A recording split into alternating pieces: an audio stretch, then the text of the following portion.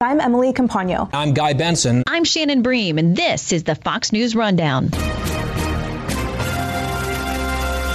Wednesday, June 29th, 2022.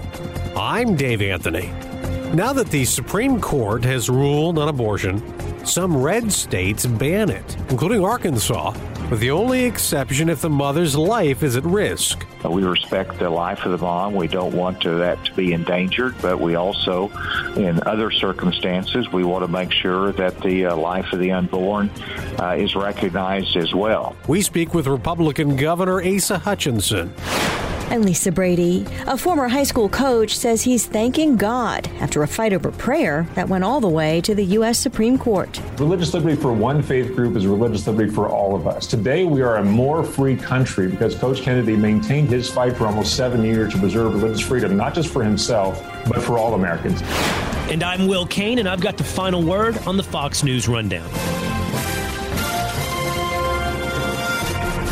Abortion is now banned, or will be, in more than a dozen states. They should be mindful of abiding by all the rules and regulations of the state of Mississippi. That's Republican Attorney General Lynn Fitch.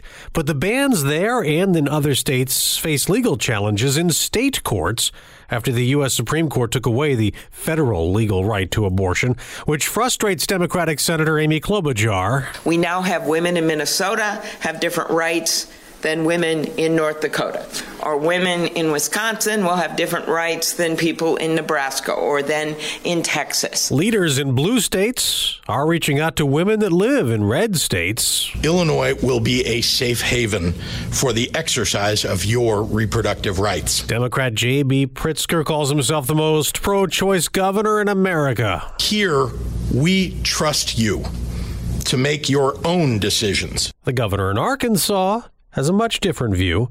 It's one of the states now banning most abortions. Well, I was happy with the decision because for over 30 years in the pro-life movement, we said Roe versus Wade was wrongly decided and it should be reversed and the authority returned to the states. Governor Asa Hutchinson is a Republican. And it's important to note that there's not any nationwide ban on abortion. Each state will determine, based upon its own values and legislative process, as to what restrictions should be in place. In Arkansas, we have a strong pro-life culture, and the legislature passed a trigger law, which means that now abortion is not authorized except to save the life of the mother. We respect the life of the mom. We don't want that to be endangered, but we also, in other circumstances, we want to make sure that the life of the unborn is recognized as well. All right. Now, if there are abortions done in Arkansas from this day forward and there is no determination that the mother's life is at risk, what happens? Well, first of all, we expect people to apply by the law. And the information I have is that the abortion providers are complying with the law. They've actually closed their facility. And because whenever the life of the mother's in danger, generally that's done in a hospital setting or by physicians that are trained for that. And so that's the current status. Okay, all right. If there were illegal abortions, the woman is never charged, right? It would be the people who provided the abortion. Is that correct? That is correct. It's very important, and that's Arkansas approach, but I think many other states in the pro-life movement is that you don't charge the mom. She's in difficult circumstances. This is a matter of the providers, and that's what the penalties are designed for if a provider violates the law. But not everybody in Arkansas is Republican or is conservative. There are women in your state who believe that the Supreme Court has taken away a right. And there are a lot of people in all states that are upset on that side, on the pro-choice side. How do you change their minds? Well, it's all about education, understanding, listening to each other. And then that's the essence of democracy, that those who oppose abortion restrictions have to work with others and to change the law. obviously I wouldn't be supportive of that. And so the Supreme Court simply said it's up to the states. Okay. Yeah. And then there are Democrat-led states that are trying to implement ways to help women in Arkansas and other red states who want to get an abortion. What happens? What would you do? What is going to be the case in Arkansas if a woman from Arkansas goes to California and gets paid for by that state to get the procedure? Well, that's called freedom of travel. And I do not see there's any constitutional authority to restrict that travel. It's interstate commerce. It's the freedom of travel. And so that is the current status. I mean, people are free to do that. Obviously, we would discourage it. We want to save unborn children, and that's not the solution we hope that they provide. We want to be able to provide services to them, meet their needs, so that they don't make that choice. But that's their freedom to do that. For the women who are pregnant who may not want to give birth, what on the pro-life side, what do you do on the counseling side? How do you work with them? We devoted $1 million extra for our pregnancy centers so that they can provide services that are needed. So that's what we're doing.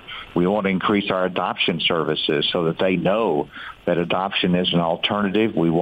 There's 2 million couples across America that are willing to adopt. We need to make sure they're connected with those that are wanting to have adoption as an alternative. A lot of abortions are not performed by a doctor at a clinic somewhere. In fact, the Guttmacher Institute reports that in 2020, more than half of all abortions in the U.S. were induced by medicine, using so-called abortion pills that women can get in the mail after getting a prescription online. Health and Human Services Secretary Javier Becerra says states won't be allowed to stop that. So we'll continue to make sure that something like medication abortion is made available to all women, regardless of what state they're in. What will they do in Arkansas? Well, first of all, if it's contraceptive medication, then that is absolutely permitted. Contraception is not changed in any way. If you're looking at medical abortion, then that is a provider that would be in violation of Arkansas law unless it was to save the life of the mother. And so that is the key distinction. But if someone found medication through a provider out of state or something like that, would that make it more difficult for you to prevent?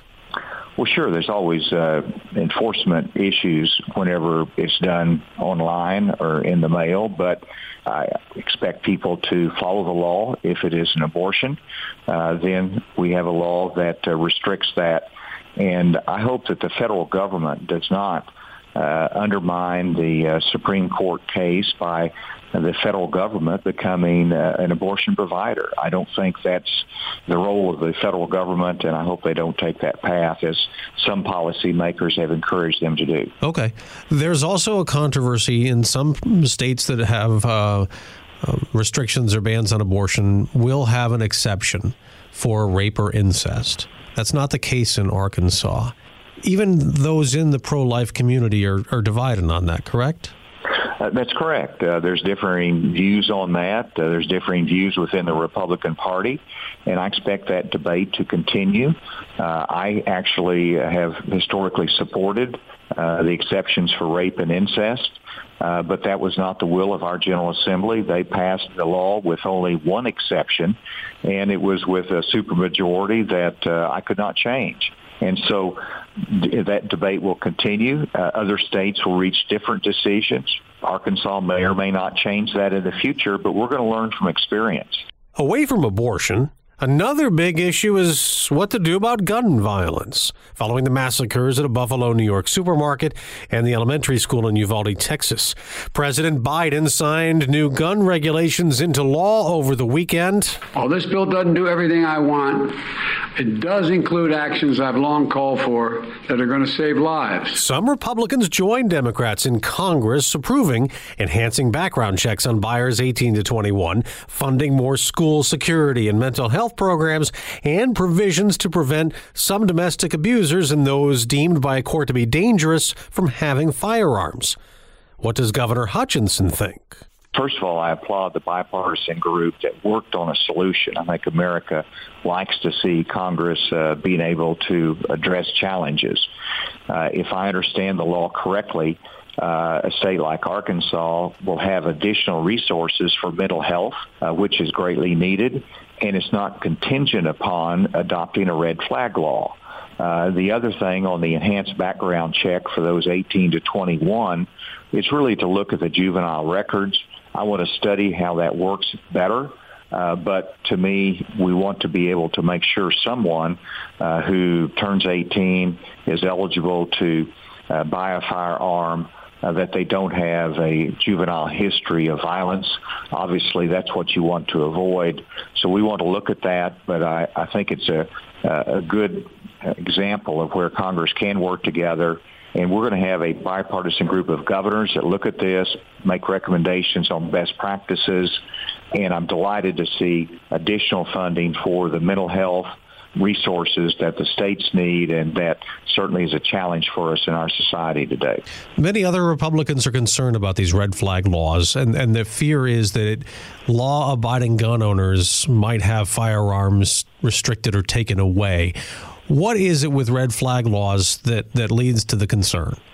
Well, the concern is due process, that you don't want to have a psychiatrist or a counselor that reports somebody who might just be anti-gun, and then all of a sudden the police come and take your guns away. So that's, in essence, the concern, and that's why you have to build in the due process protections both before at every stage of this. And so before anyone is adjudicated mentally ill or should have their firearms taken away, they need to have due process to make sure that they're heard in it. Governor, we are in election season, primaries across the country. November is coming up quickly. Democrats are hoping that the Supreme Court rulings by a conservative majority motivate more of their voters to come out, like the abortion issue. Do you think that's possible? We'll wait and see. I think it's still a little bit too early to know, and experience is going to help us over the next couple of months. But whenever you look at the politics of it, you've got two choices. You've got the Democrats that advocate abortion without any limits at all, and you've got Republicans that advocate restrictions on abortion. And I believe that the debate will be about what kind of restrictions. You are term limited, so you were not running for a third term in Arkansas. Is there a chance that there is a 2024 campaign with you potentially eyeing a Republican nomination for the White House? Well, yes, the answer is I'm looking at that future. I want to be able to help maintain the American story of freedom of opportunity for everyone in America. That's important to me, and I want leaders that are problem solvers. We've got challenges for our country, and so I'm going to be testing the waters, but right now we want to win the election this fall, not get ahead of ourselves. I want to finish strong as governor of Arkansas, and we'll see what the future holds. All right, Governor Asa Hutchinson, Republican from Arkansas, thanks very much for joining us. Great to be with you. Thank you.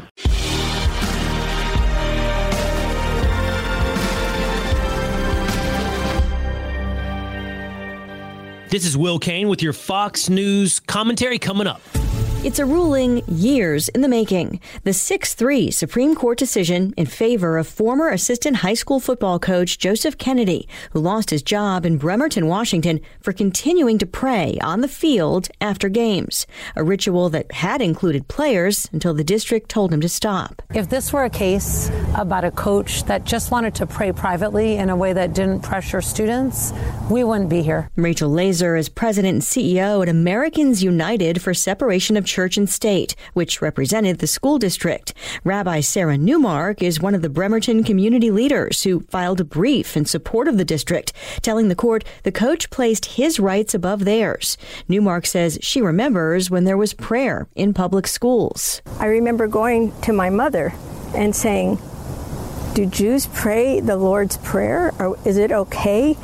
And the answer is really we don't. It's not. It's a Christian prayer, but we said it right after the Pledge of Allegiance until prayer was banned in school. In the majority opinion, Justice Neil Gorsuch likened the district's treatment of Kennedy to discrimination, resting on a mistaken view that they needed to ferret out and suppress religious observances, even as the district allows comparable secular speech to avoid violating the separation of church and state. Yeah, when it came out, we were all sitting around a table, and it was the first case that they released. So it was insta shock. We were waiting for maybe the last one of the day, but it fired right out the gate. Kennedy was with his lawyers in anticipation of a possible ruling when it happened on Monday. And I was just in shock. I had nothing to say. I had just that blank look on my face. I was like, what does it say? What does it mean? And they were all busy reading it. So I've just been, I have a permanent smile right now. I'm just ecstatic for the win for everybody in this country and everybody that has supported me. And I just thank God for, having the opportunity to be able to have the strength to stand and continue this fight. Have you been hearing from former players during this long legal fight or now that it's over? All the way through. We have been so close over the years. Just over Christmas, one of my football players from probably the first couple of years I coached, he had me fly up back to Bremerton, Washington to perform their marriage ceremony. So, yeah, I'm still very much involved with these guys' life, and the social media absolutely blew up right after everybody got the news. A big part of the school district's argument was that, players might feel pressured to pray in order to please their coach. Did players say that to you at the time, or did you address that issue with them? Well, yes, Bremerton's a very small community, and our football program, I was with these kids for 8 years, and there was no hidden secrets. If a kid had a problem, they'd come and talk to me about it. And I've had a few kids over the years saying, hey, coach, I just don't feel comfortable with joining you in prayer. Outstanding. Never a problem. I actually think that that's really great that we have those kind of relationships where people will talk. And I understand the school district because, they said somebody could potentially, feel that way. I stopped praying with the kids at the end, and I got fired for actually praying all by myself. It had nothing to do with the kids. Monday's decision doesn't only side with Kennedy. In the dissenting opinion, Justice Sonia Sotomayor writes, it also overrules decades of precedent, namely the so-called Lemon Test, using several measures to determine a violation of the Constitution's Establishment Clause, including whether the purpose of a government action is to endorse or disapprove of religion.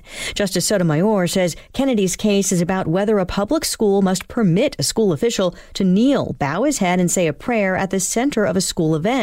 She says the Constitution does not authorize, let alone require, public schools to embrace this conduct, and that the court is giving short shrift to the Establishment Clause when weighing it against individual rights.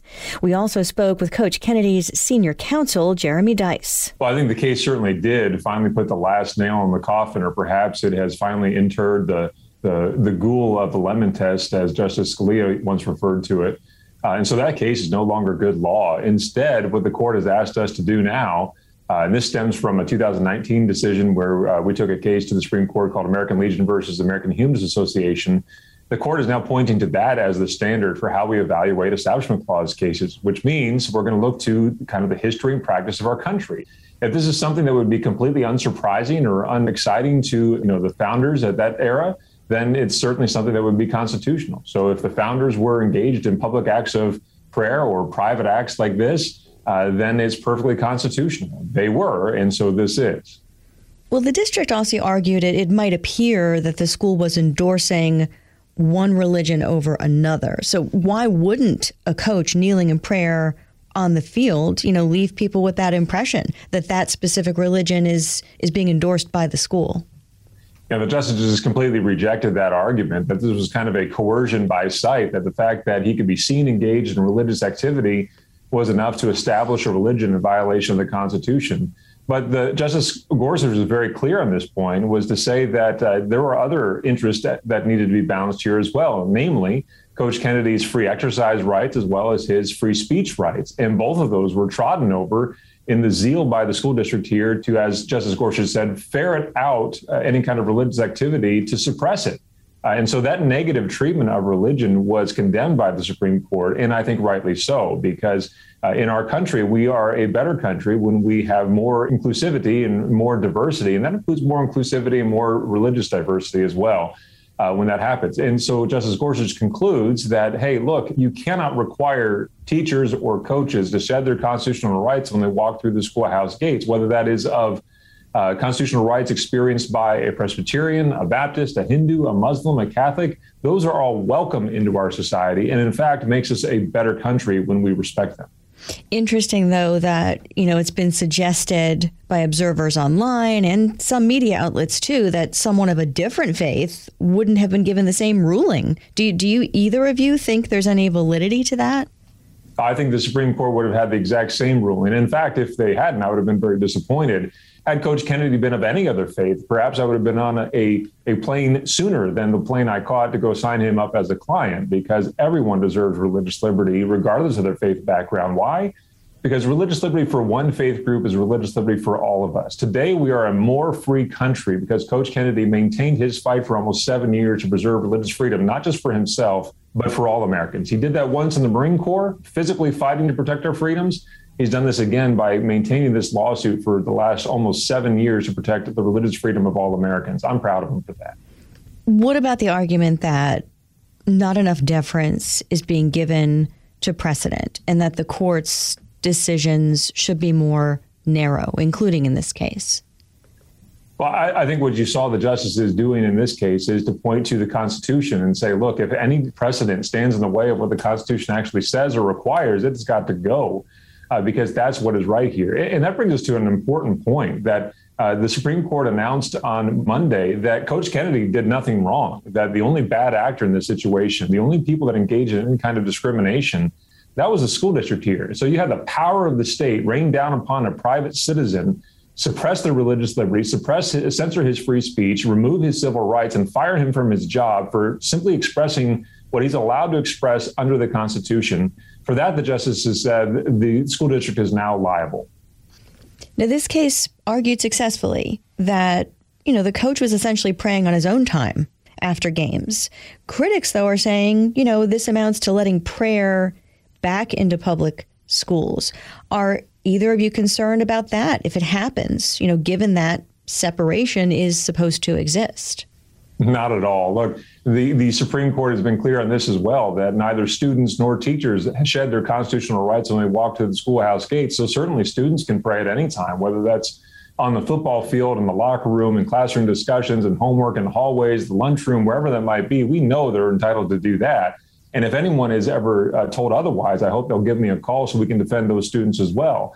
But what is now abundantly clear is that teachers and coaches deserve that same freedom as well. So whether or not they are engaged in a 15 to 30 seconds worth of private, quiet prayer at the 50-yard line, or simply praying over their salad in the lunchroom, wearing a crucifix around their neck or a hijab around their head or a yarmulke on top, they all deserve the protections of the First Amendment's free exercise rights. And the state cannot use the Establishment Clause as some sort of cudgel to drive off religion from its public school campus as if it's some sort of contagion that's going to get everyone ill. Coach, have you heard from a lot of other educators, coaches about this case over the years as well? Yes, I have, especially at Bremerton, because these people are my friends, and I still consider them my friends today. We worked together for almost a decade, and we were just all put into a real ridiculous spot because of the school district lawyers. And throughout the years, people from all over the United States, teachers, educators, anybody that worked for a school district, they've been behind me. And it's just been, so uplifting to have so many people being on the same page to fight for our freedoms. I imagine it's been tough, too, though. This has been, a 7-year journey now, a 7-year legal fight, and it's brought so much attention on you. Something like that really changes your life, I would imagine.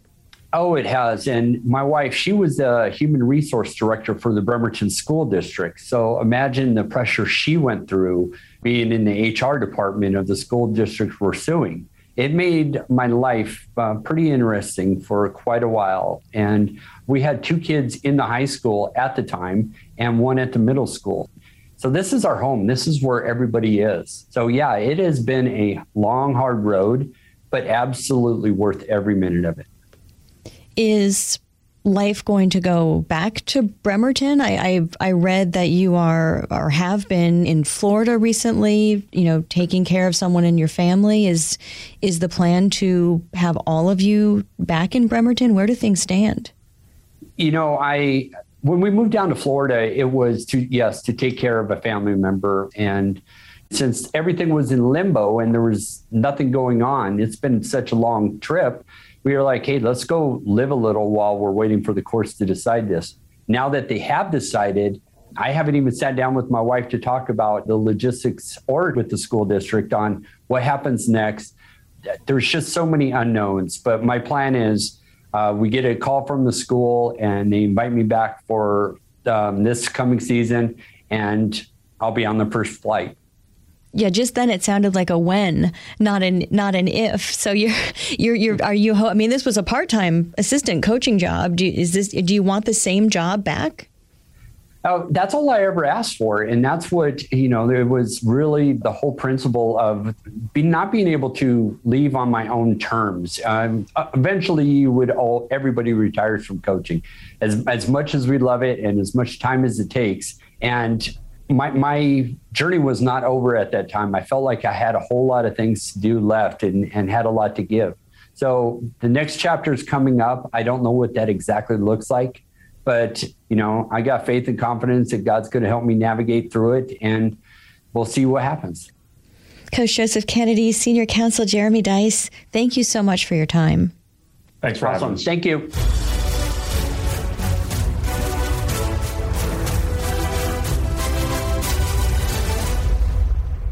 And in other news, I'm Gianna Gelosi. Their slogan is, I'm loving it, but one man from New York does not share that sentiment, and he's taken Ronald McDonald and Wendy to court. The two fast food restaurants are being sued over their burger patties and how they're advertised, claiming the burgers in ads are larger than the burgers they receive from the restaurants. Attorneys Anthony J. Russo and James C. Kelly sent a copy of their 35-page class action complaint to Fox News after it was submitted to the U.S. District Court for the Eastern District of New York. The lawyers are representing Justin Chiumenti, a guy from New York, and those like him who feel like they were swindled by burger ads by Wendy's and McDonald's. The filing cites a 2014 video interview with the website Money Talks News, where a food stylist reveals she prefers to undercook burger patties so it has a fuller appearance and works with, quote, a simple burger purchased from a grocery store. The stylist's online portfolio claims she worked with Wendy's and McDonald's. The lawsuit claims meat shrinks 25% when cooked, and they appear 15 to 20% larger in ads than in real life. Russo and Kelly's class action complaint argued that overstated burger ads are unfair and financially damaging to consumers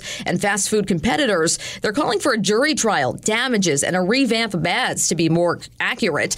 In the holy trinity of fast food joints, there's only one king missing, Burger King.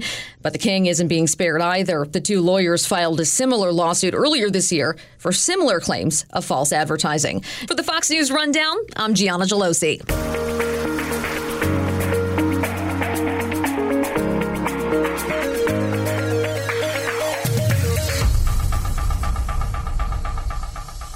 From the Fox News Podcasts Network. Download and listen to Tyrus and Tim. Every week, Fox Nation host Tyrus and Fox News contributor Kat Timpf give their hot takes, explore weird headlines, and share amusing stories. Subscribe and listen now by going to foxnewspodcasts.com. Rate and review the Fox News Rundown on Apple Podcasts or wherever you listen.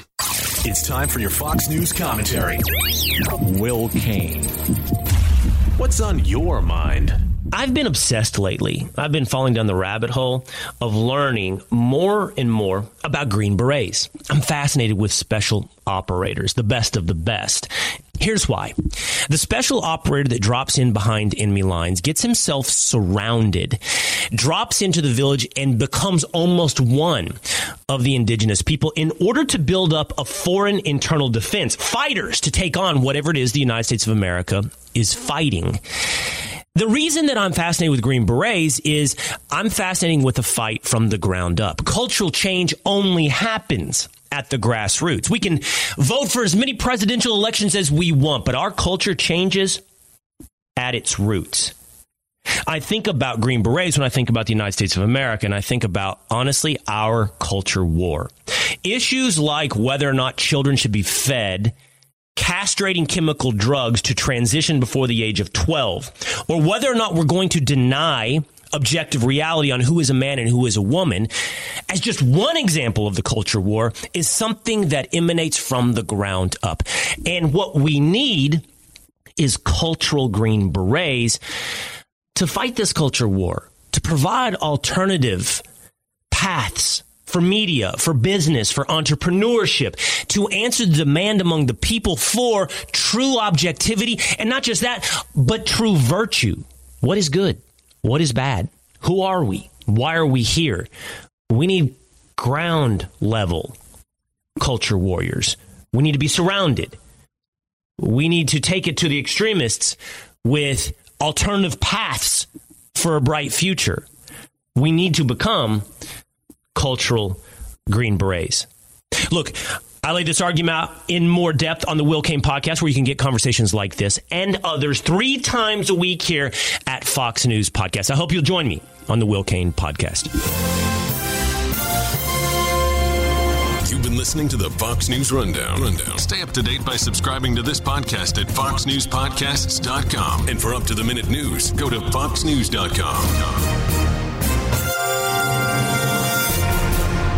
From the Fox News Podcasts Network, download and listen to The Untold Story with Martha McCallum. The host of The Story on Fox News Channel sits down with major newsmakers each week to get their untold story. Subscribe and listen now by going to foxnewspodcasts.com.